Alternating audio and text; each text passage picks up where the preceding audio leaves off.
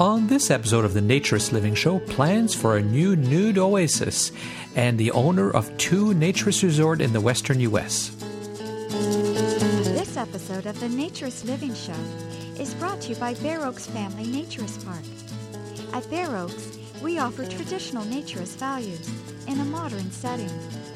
Free your body, free your mind. www.bearoaks.ca.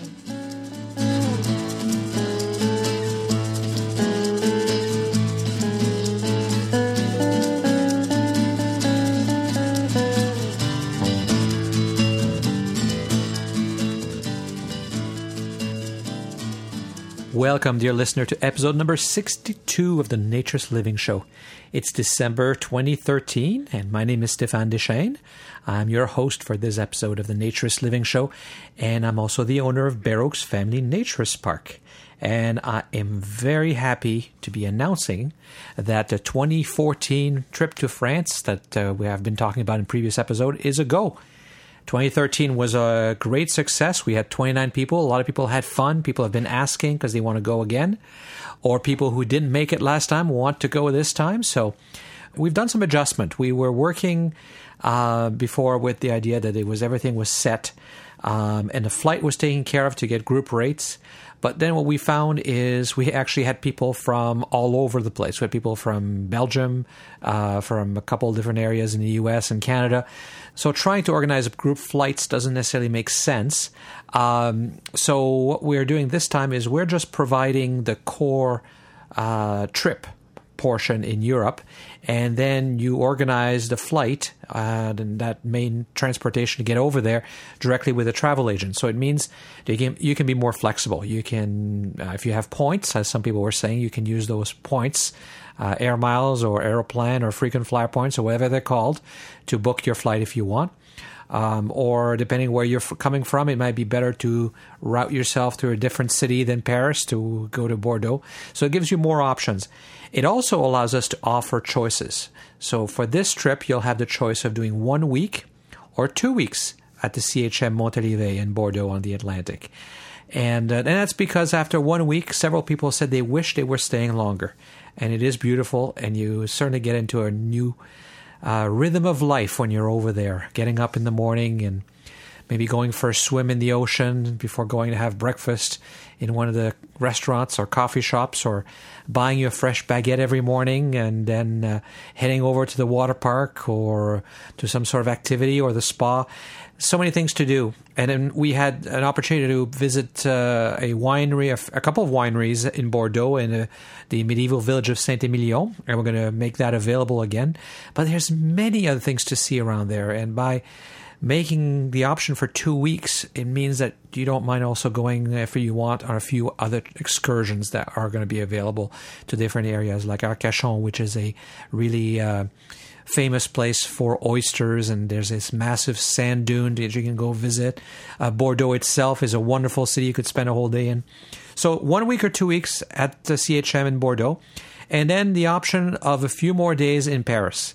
And so therefore you can adjust your flights accordingly. So anyway, to find out all that information, just go to bearoaks.ca/France, and all the details will be there.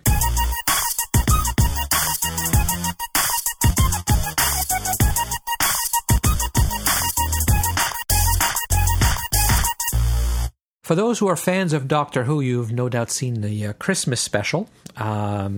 Doctor Who, for those who don't know, has been around, just had a 50th anniversary, 50 years of being on the air with some downtime in between. It was the 800th episode that was the Christmas special that just aired on Christmas Day. And that's where you change from the 11th Doctor to the 12th Doctor. Without getting into a long story, Doctor Who is a time-traveling Time Lord, and he doesn't die exactly. He just changes from one persona to another, one body to another, which is a convenient tool, of course, for the producers and the writer of the show, because then they can keep changing actors, and that explains the actor. But it also makes for very interesting transitions and personalities and storylines. But the reason I'm mentioning it is because this particular episode, the 800th episode, the the Christmas special, had some naturist themes to it. And to make a long story short, it has to do with going to the papal mainframe to meet the Mother Superioress, Tasha Lem, who is the head of this space church. But the church has a whole military aspect. It acts as a sort of UN of space, keeping peace and keeping things organized. And let me play the clips from the show that had to do with the naturist themes, as you'll hear. And I've edited this to put all the elements together that are relevant. And there's stuff in between that either doesn't work well without the visual or is not as relevant to what I'm going to discuss. Clara! No, stop. Stop. Don't move. Don't do anything. Why? What is it? What's wrong? You're naked. Yes, I am naked. I wondered if you'd noticed. Doctor, why are you naked? Because I'm going to church.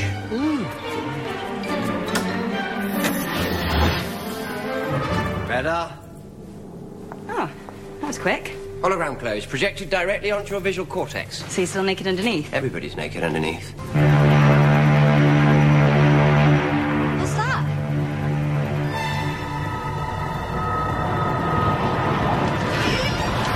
Papal mainframe. It's like a great big flying church.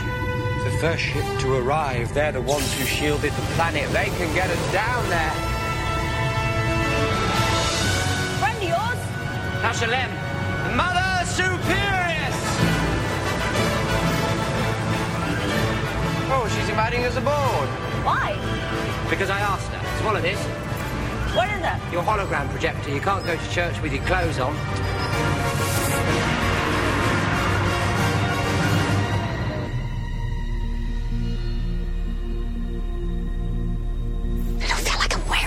I know, relaxing, isn't it? What's this place? Church of the Papal Mainframe, security hub of the known universe. A security church? Yep, keeping you safe in this world and the next.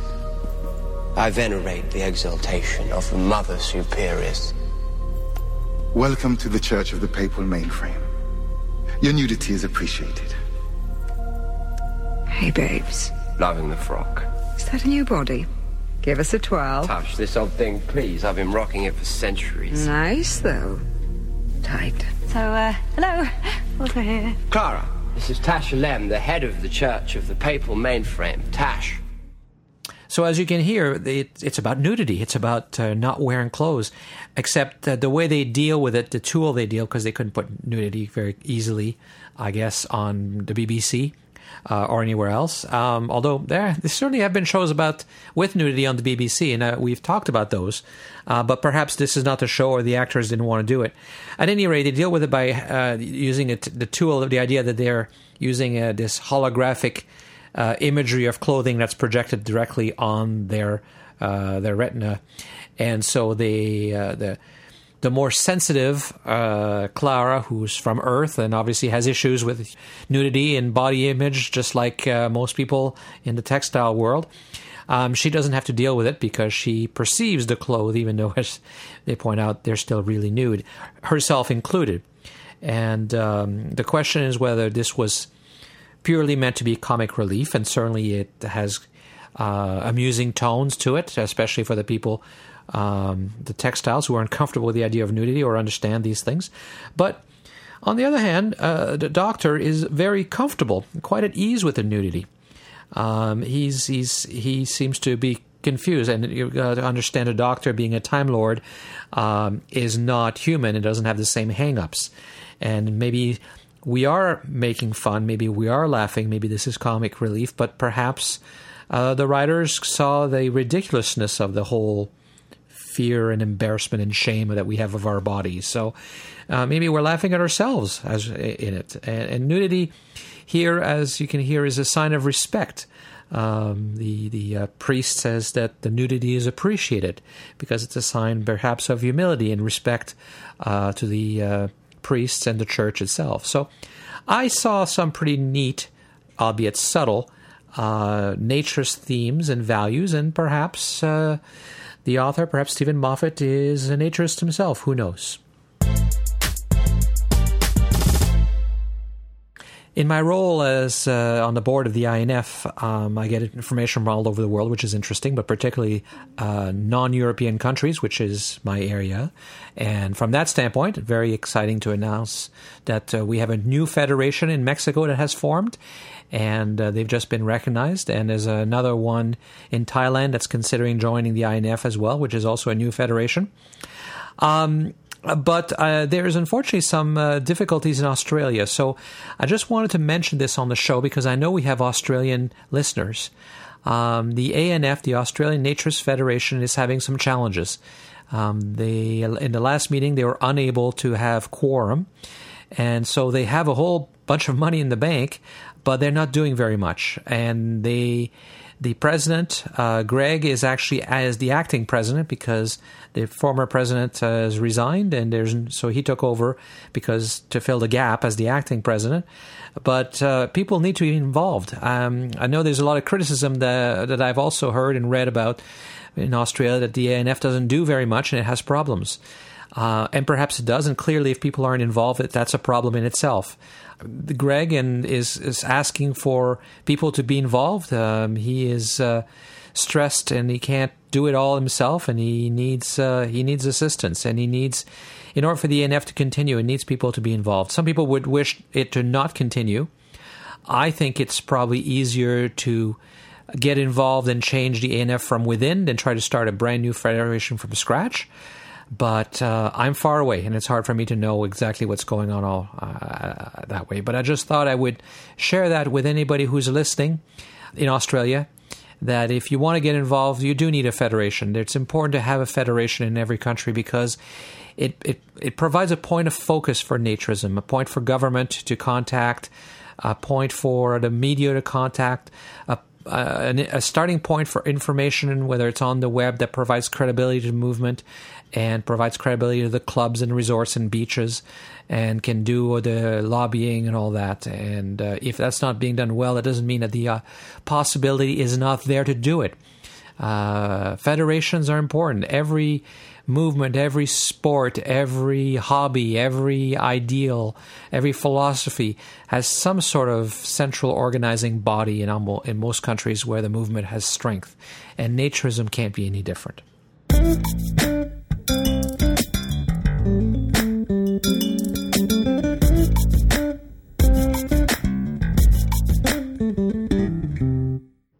You may recall Joshua Williams, the fashion designer, who was interviewed for the episode on fashion that we did in October of 2011. I'll provide a link to that in the show notes so you can listen to it again if you want. Joshua and I have kept in touch. In fact, he came to visit Bear Oaks with his family last summer, and he has an idea. And he wants to do something new. He wants to build something new. Because believe it or not, in New York City, there is no place to go in the winter in the core of New York City that you can get to by transit if you want to try naturism. So I gave him a call so he could discuss this idea and share it with you. Joshua, you had an interesting article on the YNA blog. Yes. I had talked to Felicity and Jordan at YNA, and we had talked a lot about things that were being planned for the winter for this year, and in the New Jersey, New York, Connecticut metropolitan area. There's a fair amount of clubs in New Jersey. There's 3 within, I'd say within an hour to 2 hours from New York City, but there's really nothing that's open year round. All of them are fairly rural areas, and it's a little bit hard for a New Yorker to get out there as it is during the summer, but obviously during the winter. Even if it was open, there wouldn't be anything. So we started talking about, what would something look like in an urban environment, that wasn't the traditional, club with a lake or a pool, but, something that was smaller, more manageable. And they suggested that I write an article about it and see what kind of comments we got back. So is this something that you're planning on doing, or you wish somebody else would do, or where you want to go with this? Well, it's something that I've been thinking about for a few years. I'm an entrepreneur at heart, and so I'm always looking at potential business opportunities or projects that sort of line up with my own life or my lifestyle.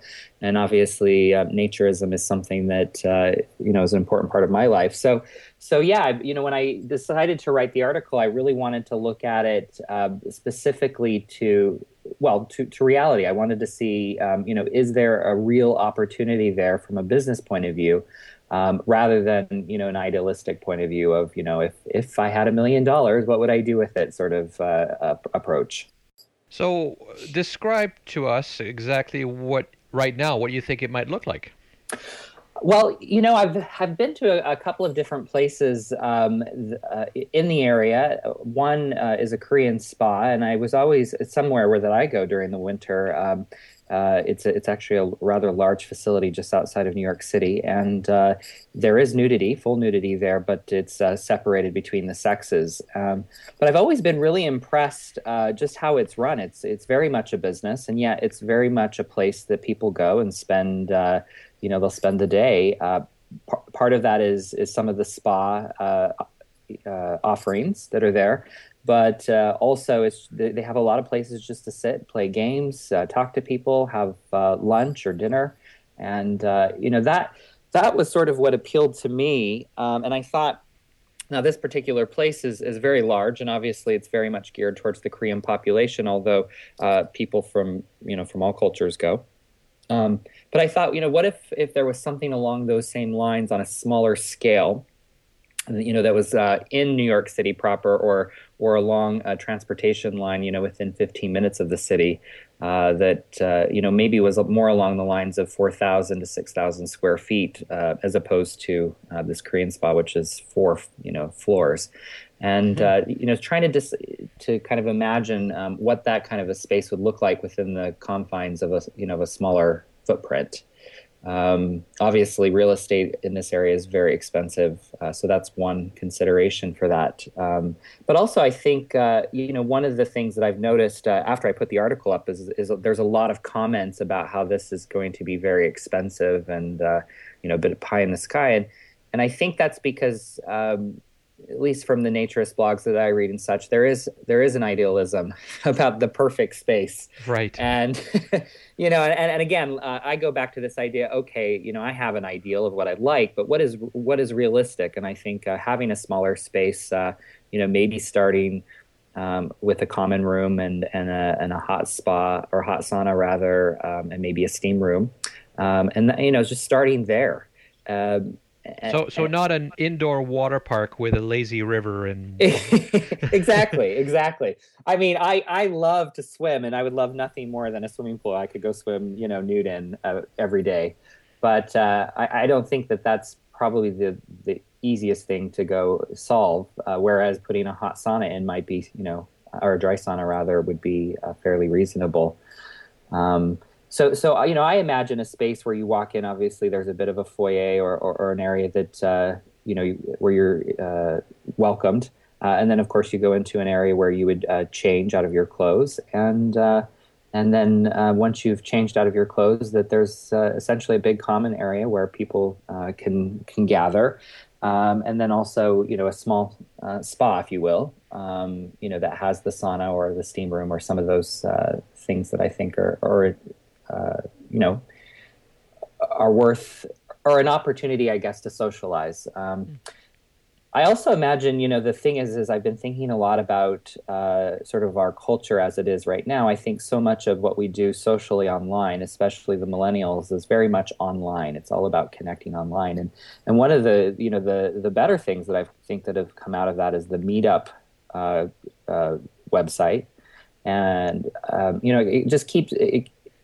the idea keeps coming to me that there's so many opportunities or ideas for groups to meet up, but there's not a lot of space for that. And I thought, why not have a space where somebody who might want to lead a nude yoga class or nude Pilates, or might want to do art drawing classes, and have nude models and that sort of thing, where there's no question, because that's already part of who we are, that nudity isn't the elephant in the room, it's the expected. And I thought that might be an interesting take on what's happening online. Now, naturism or nudism in North America actually started in the 20s in New York City with the rental of pools for That's right. nude activity. Does that not happen in the winter anymore? It does. There's actually Travis Sons is a non-landed club in Long Island, and they actually have a pool party once a month at the World Gym in Wantagh. The issue there is mostly transportation. So for me, even though it's maybe 30 miles away, it would take about an hour and a half to get there. And so it becomes sort of, a trip. Right. And, anytime you have to drive through the city, it becomes a bit problematic. So yeah, those are definitely there. And in fact, the Travis Sons commented on the blog post itself and, said, hey, something like this sort of exists. I think that the two differences is that I'm interested in a space that's, there 7 days a week. Whether or not it's, nude every single day, I think, again, depends on the amount of traffic that you can get and the amount of market available to you. But right now, Travis Sons is once a month, so it's more of an event rather than a community space. Yeah, the challenge with any niche business like naturism is that when you start, you have a much smaller market to draw from. Eventually, when you build up the business, it's much stronger because you have almost no competition. But yeah, exactly. You have to be able to survive in the first few years as you build up a clientele. So you think it's viable? You think it's financially viable to do this? I do. And the reason why is because, I've been thinking about this too. Does it need to be nude all the time? Does it need to be, what kind of space is it? And, I think I start with my ideal and then I work backwards a bit and say, from a business point of view, from a operations point of view, what can I do? And so I was thinking about this the other day. I mean, I would think, and this isn't exactly where I would love to go, but if I could have a place that was open, that was nude only 2 days a week, that's already better than once a month. And if that were the case, what other, if I do have amenities like a hot sauna and a spa or a hot tub or things like that, and a common space where there's no issues with art drawing classes and things like that, I might be able to fill it just by the need within the market for an open space. And then, of course, over time, build that into, so 3 days, 4 days are nude only. The other thing, that I thought of is there was a lot of conversation about how it would be very difficult to have a nudity within a physical space, or at least build it on that. And I go back to, there's been some examples in the comments and such. There's, again, the Korean spa is it's separated by sex, but it's still nude and it's expected. There's a few Russian banyas in the area that nudity is expected. Again, mostly, bisex. And then there are places in America. There's Kiva. There's some other, bathhouses and things like that. But they all go back to a culture. You know what I mean? So there's like a Finnish sauna. People expect it, and I think sometimes the nudity idea becomes the only sell point or the main sell point. Then it becomes controversial. Where, I look at a lot of these websites and nudity is just one of the the FAQs. Oh, by the way, when you're in the spa, there's no clothing. Well, and I certainly talk about this all the time, that's not the point of naturism, isn't actually the nudity, even though that's what everybody likes to talk about. Exactly. It's a whole bigger philosophy. So yeah, it could be a place that's the point is body acceptance and the whole self and health, mental and physical health and stuff. Right. Could be a point. So, but to the Korean places you said 4 stories. Is it all Koreans? Does it only attract Koreans? No. I mean, it's definitely because it's part of their everyday life. I mean, a lot of people will go there every day and take their showers there and prepare for the day. So definitely they're the main population. But when I go there, there's usually, I would say, at any given time, 4 or 5, Caucasians. A lot of Russians I've noticed go there. So again, people from Europe that I think that are used to these kinds of places. And, what's really interesting is you'll get a lot of, if you go to Yelp, it's interesting to read the comments because it's about the nudity. Right. And, what's really interesting, because it's not within the naturist or the nudist commentary, it's all about, it's a little weird that people are naked, but you get over it. It's fine. It's great. It's such a great spa for the price. And that's, they get over it quickly. And so I think, if it's just an expectation, so again, let's go back to this. If Monday through Wednesday, let's say it was clothing optional, let's say that it was nude only in the spa area, but everything else was clothing.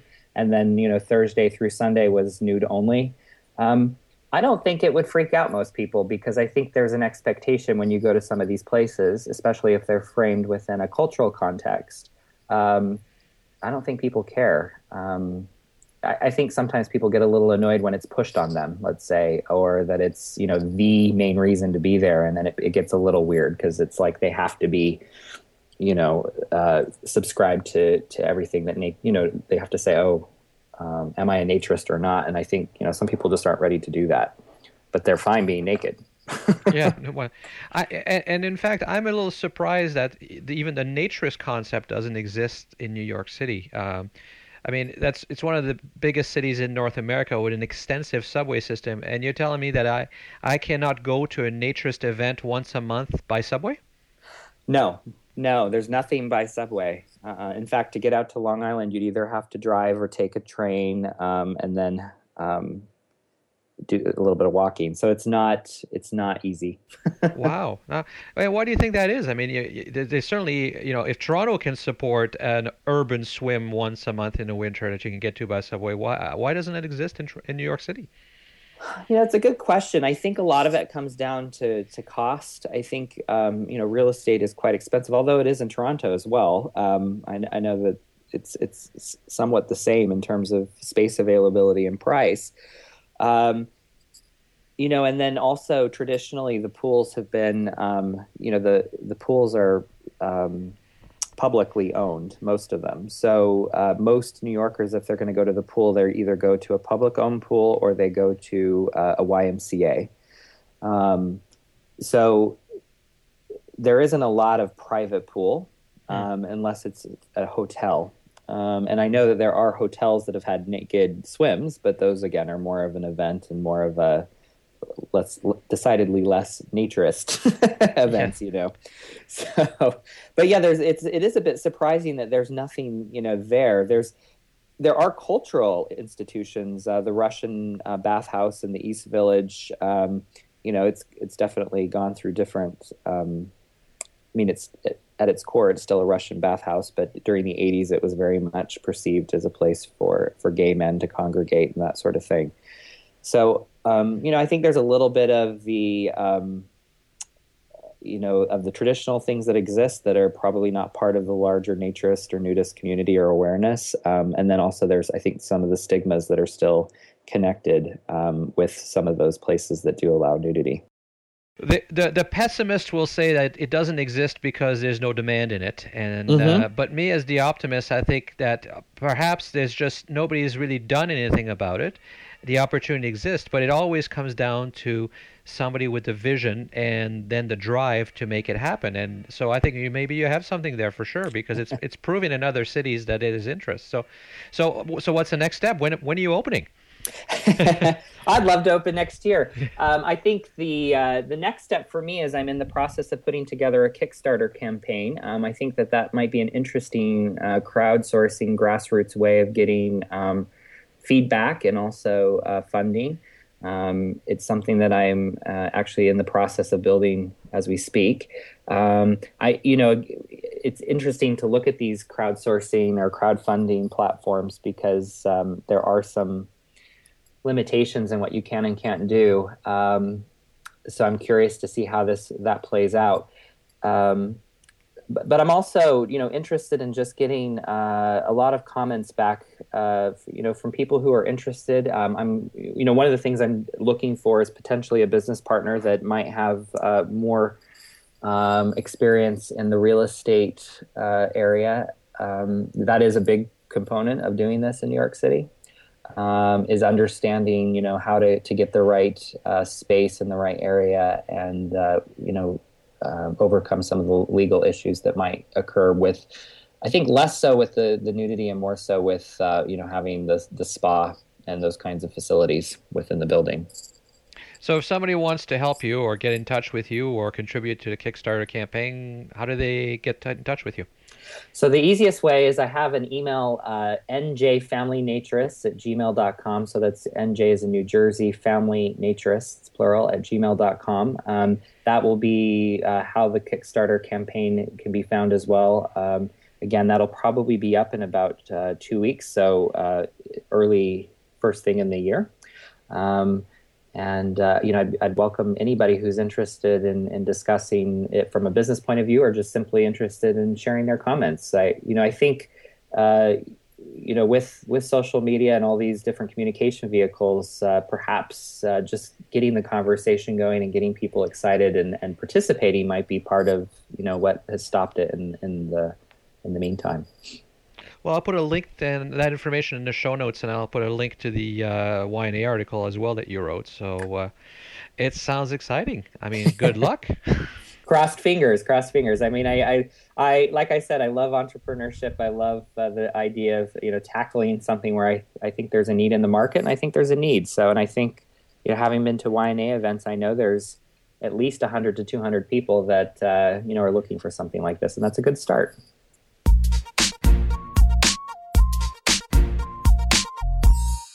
So, welcome back to cold New York, Felicity.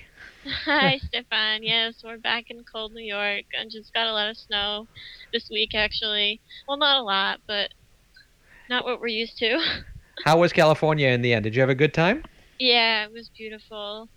We had also gone, after Terracotta, we actually also went to Living Water Spa, this clothing optional spa with mineral water, hot tub, and pool. It was nice. Very nice. Yeah. Well, I just had, there's not much to do in the New York area, but I noticed you had a blog or a guest blog on the Y&A site from Joshua about this idea of having this 7-day-a-week sort of nature spa thing. So I just talked to him, and he told me all about it. So just thought I'd ask you what you think of the idea. Right, yeah. I think it's a great idea, and I think if it was done right, it would be successful. Obviously we have a lot of spas in New York City, in Queens and Long Island, and some of them have just like limited clothing optional times, or they're not co-ed or whatever. And then we have the Travis Sons, which does a swim monthly event at this gym spa place in Long Island, and people were bringing that up, but it's like both of us were like, well, this is different. This is not just a monthly event. It's like we want to have our very own space that you could go to at any time. So yeah, that's like some of what people were saying. I'm sure you guys were talking about the comments. A little bit. Not yeah. What surprised me is that there's nothing in New York, the core of New York, with all that population. There's no place you can get to by transit, and like you have to get in a car and drive pretty far, and that seems surprising to me that nobody's really doing anything naturist in the urban area, that for people who don't have cars. Lots of people in New York don't have cars, right? Right, yeah. It's a problem when we do events at the nudist clubs that are outside of New York City, upstate or in New Jersey, because they're just really difficult to get to. So when you have Y&A events, do you hold them so that you can get to it by transit, or do you have to have a car for all the Y&A parties and things you do? No, well, it depends. We've done a lot of events in Manhattan and in New York City that are accessible by the subway.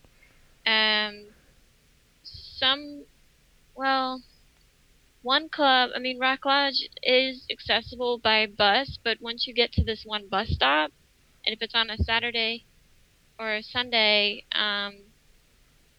you have to walk or bike or get a taxi from this bus station, and it's really a hassle. It takes like 2.5 hours, 3 hours when it shouldn't take that long to get there. Oh. It's not that far away, but yeah, most of them are just a bit of a hassle to get to without a car. You could rent a car also, but it's difficult. We try to arrange carpooling when we do events outside of New York City for New Yorkers. Yeah, it sounds a little bit like getting to Bear Oaks by transit. You've got to take 2 or 3 trains or buses, and then even at the very last bus stop, you still have a 3-kilometer walk. And if it's the weekend, there's no bus service. So yeah, so that's pretty harsh. So yeah, it sounds like it sounds like a good opportunity for New York. Do you think it would work? I think it would. People have also been concerned about alcohol and nudity laws, or just like the law or regulations like getting in the way. But I mean, in this case, I wasn't even thinking about alcohol because it's like this is a health and wellness center, a spa. I mean, you don't need it. Yeah, I mean, how many spas do you go and have drinks at? Right. Yeah, I mean, it's a moneymaker, I guess. And, nudist clubs have bars, but like for this, I don't think it's that big of a concern or in the plan would be in the plan. So I don't know, I think it would succeed. Let's do some shots in between those saunas. Yeah. doesn't seem to work for me anyway. Yeah, just get naked and drunk. Yeah. God, there'd be death. Well, I hope he gets somewhere. I hope he can make it work. So we'll see. Yeah. And what else is on your mind? Actually, we've also been talking about this documentary movie called Free the Nipple, because they're getting so much attention the last couple of weeks. I don't know if you've heard of it. No, I haven't. Tell me more about it. Yeah, it's basically about top free equality, women having the right to go topless, just as men do. So what's the movie supposed to be about? It's just supposed to be about how women should have this right, that we should have this equality, and that we don't. And it's, I think, filmed mostly in New York City, where it is legal to be top free. Women have had this right since 1992, but there's still a problem because as of this year, I think women are still getting arrested for it. Yeah. Yeah. So it goes into that, and it has a heavy focus on saying how we allow so much violence in the media, so much kids see so much violence on TV, and yet a nipple is like what everybody freaks out about. And just they're focusing on how that doesn't make sense, which is good. I think that's what people kind of it's a way to reason with people, and people understand that. So where's this movie at right now? They're actually raising money for it on a crowdfunding website. I think it's called Fund the Campaign. If you Google like Free the Nipple, you would find it. They're trying to raise another $250,000 to get it funded. Well, I'm going to for sure put a link to that in the show notes so that people can look at it. Yeah, and the reason they got so much attention the last couple of days is Miley Cyrus actually tweeted a picture of herself topless. She has her boobs covered, but she tweeted about it. So about the movie? Yeah, about the movie. Cool. She said something like, "Thank you, New York, for being a top free state." Wow, that's awesome. Yeah. I mean, not that Miley Cyrus isn't always the ideal role model for everybody, but I know, it's kind of funny. Well, Lena Esco, I read this article that she actually was in a movie with Miley, so they kind of knew each other before. Oh. So, but it's good that she has that endorsement. I mean, Miley Cyrus is not exactly. It's kind of funny that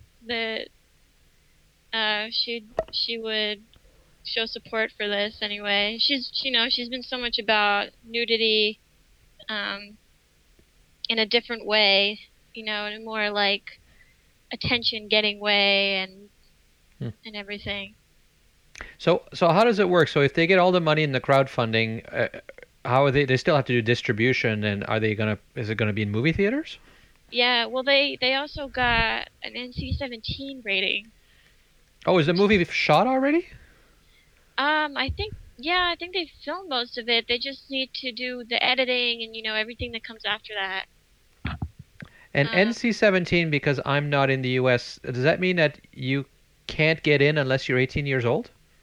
It's worse than an R rating. Wow. Yeah, I think you can't see it I think with R rating you can see it accompanied by an adult if you're under 18.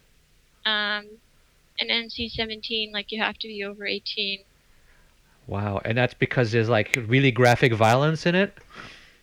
Obviously not.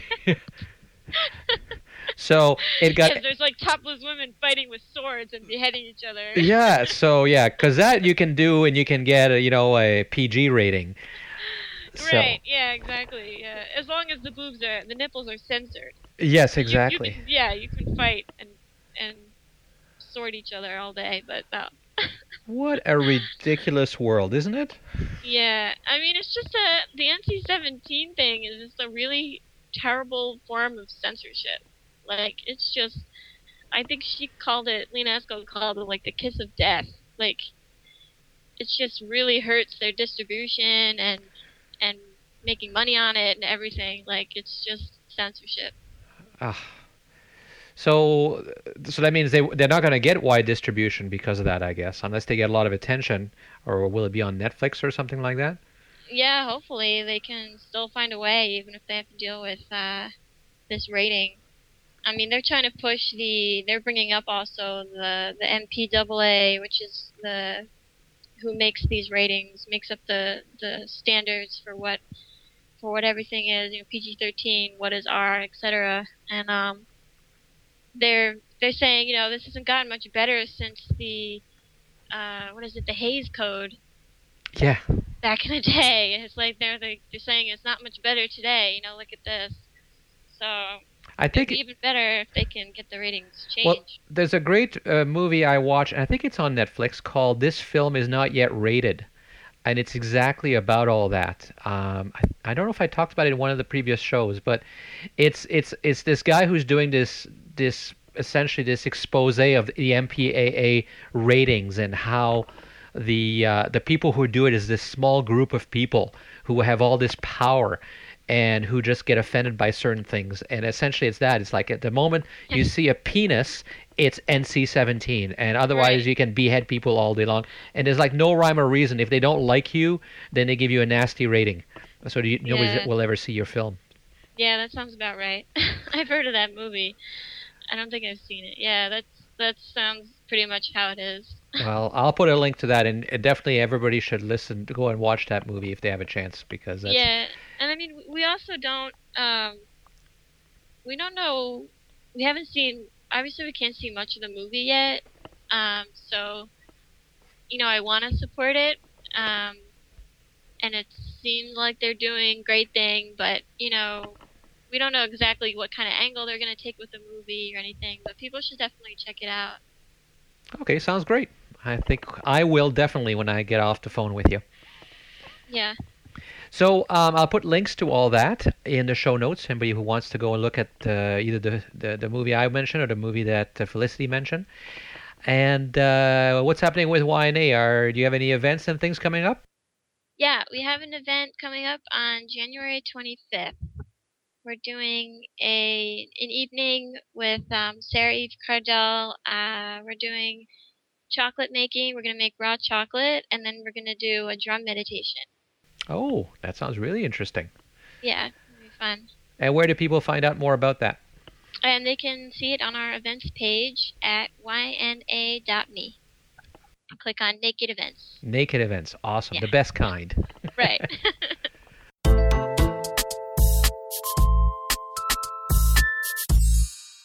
As you heard in past episodes, I did a lot of interviews while I was in a nude cruise last February.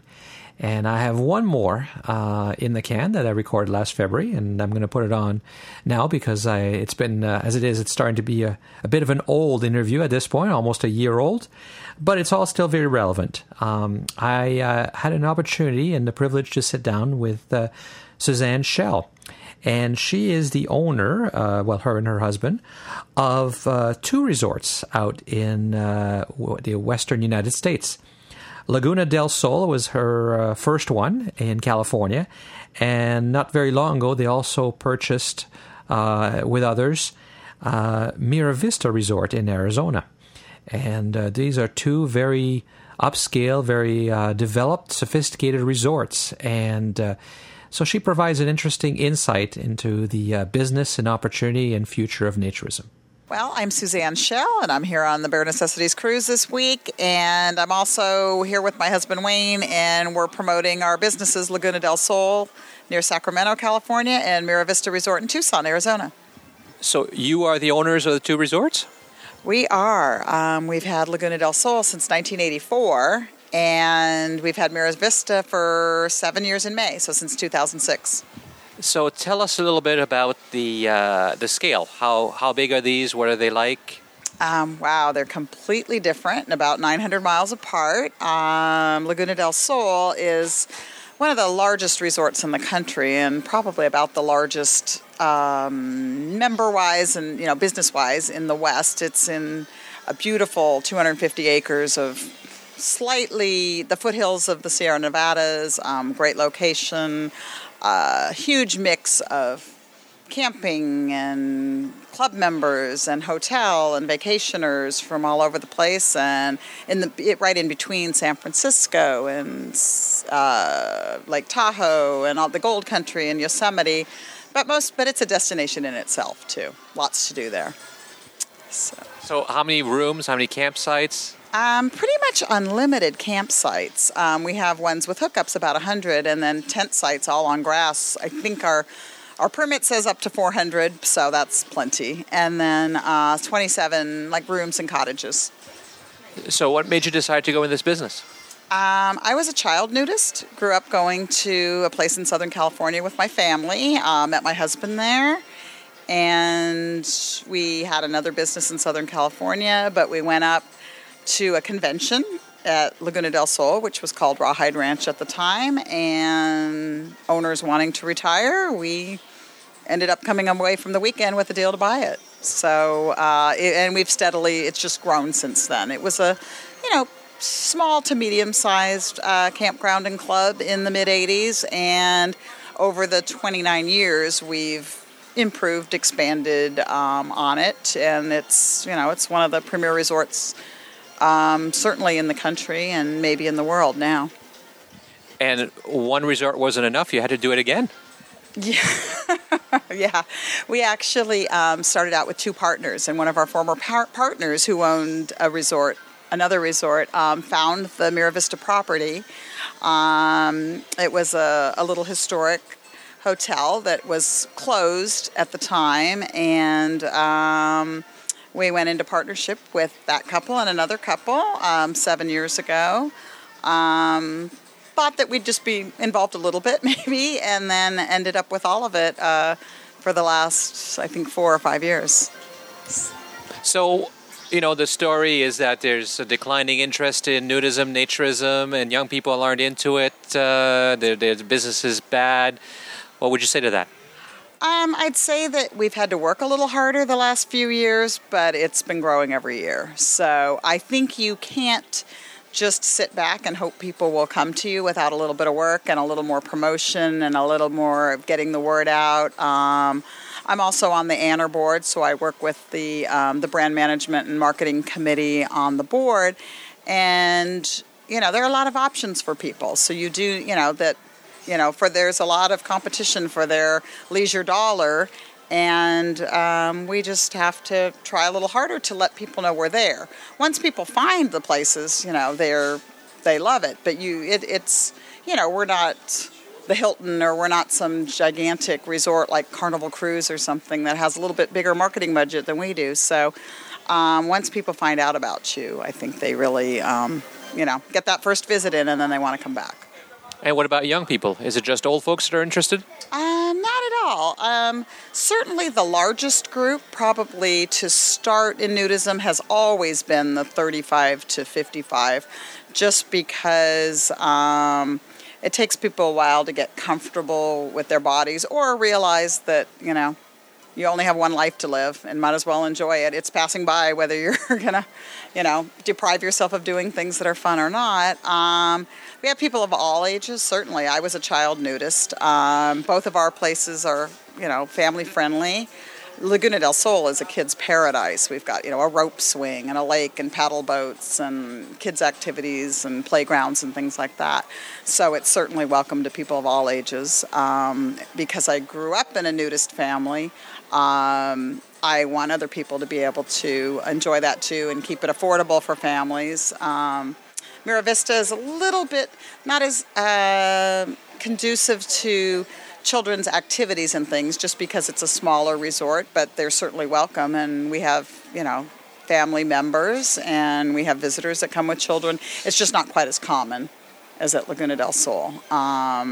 You might come many times and there'd be no kids there. So for families that know that, they're not expecting to be entertained, it's perfect, but it's not, the primary thing. But we're certainly welcome. We're 100% Anner clubs, so both of our places, and it's important to us to stick to the values, principles, and standards that Anner's had since the 1930s. So, in hindsight now, did you do right to invest all your time and money in this business, or would you have done better doing something else? Well, absolutely. Laguna del Sol has been very good. I mean, we had another business. My husband had a business, and we were fortunate to be able to invest some profits from that into the expansion of the facilities and the improvements at Laguna del Sol and at Mira Vista. I think it does take, it's kind of what we do for fun. We don't have a big boat, or we don't have a lot of other hobbies other than nudist vacations and travel and things. But it's important, I think, to keep growing and improving and maintaining facilities. And yeah, this is our business, and we do make a nice, a living off it. So it certainly can be done. I think it's difficult for some of the smaller places, and you do have to, it's hard work too. Like I said, like any kind of business that you do on your own, it's, you have to put a lot into it too. But it's fun. It's nice to be in a business where, people come there because they're having fun.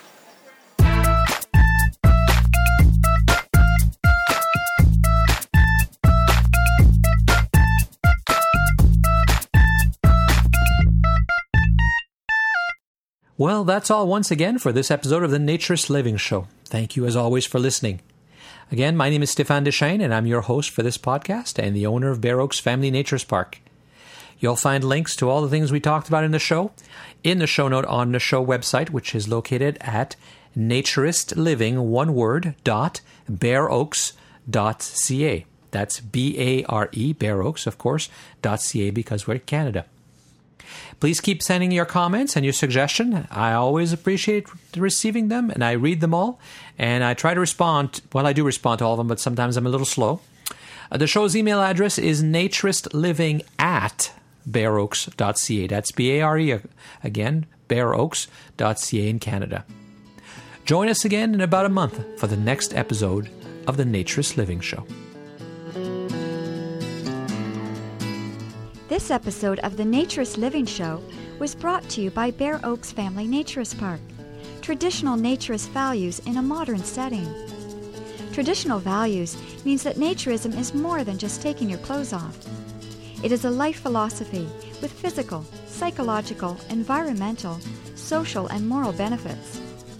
Bear Oaks Family Naturist Park strives to promote those naturist values in a modern setting that provides the amenities and services that our members and visitors expect.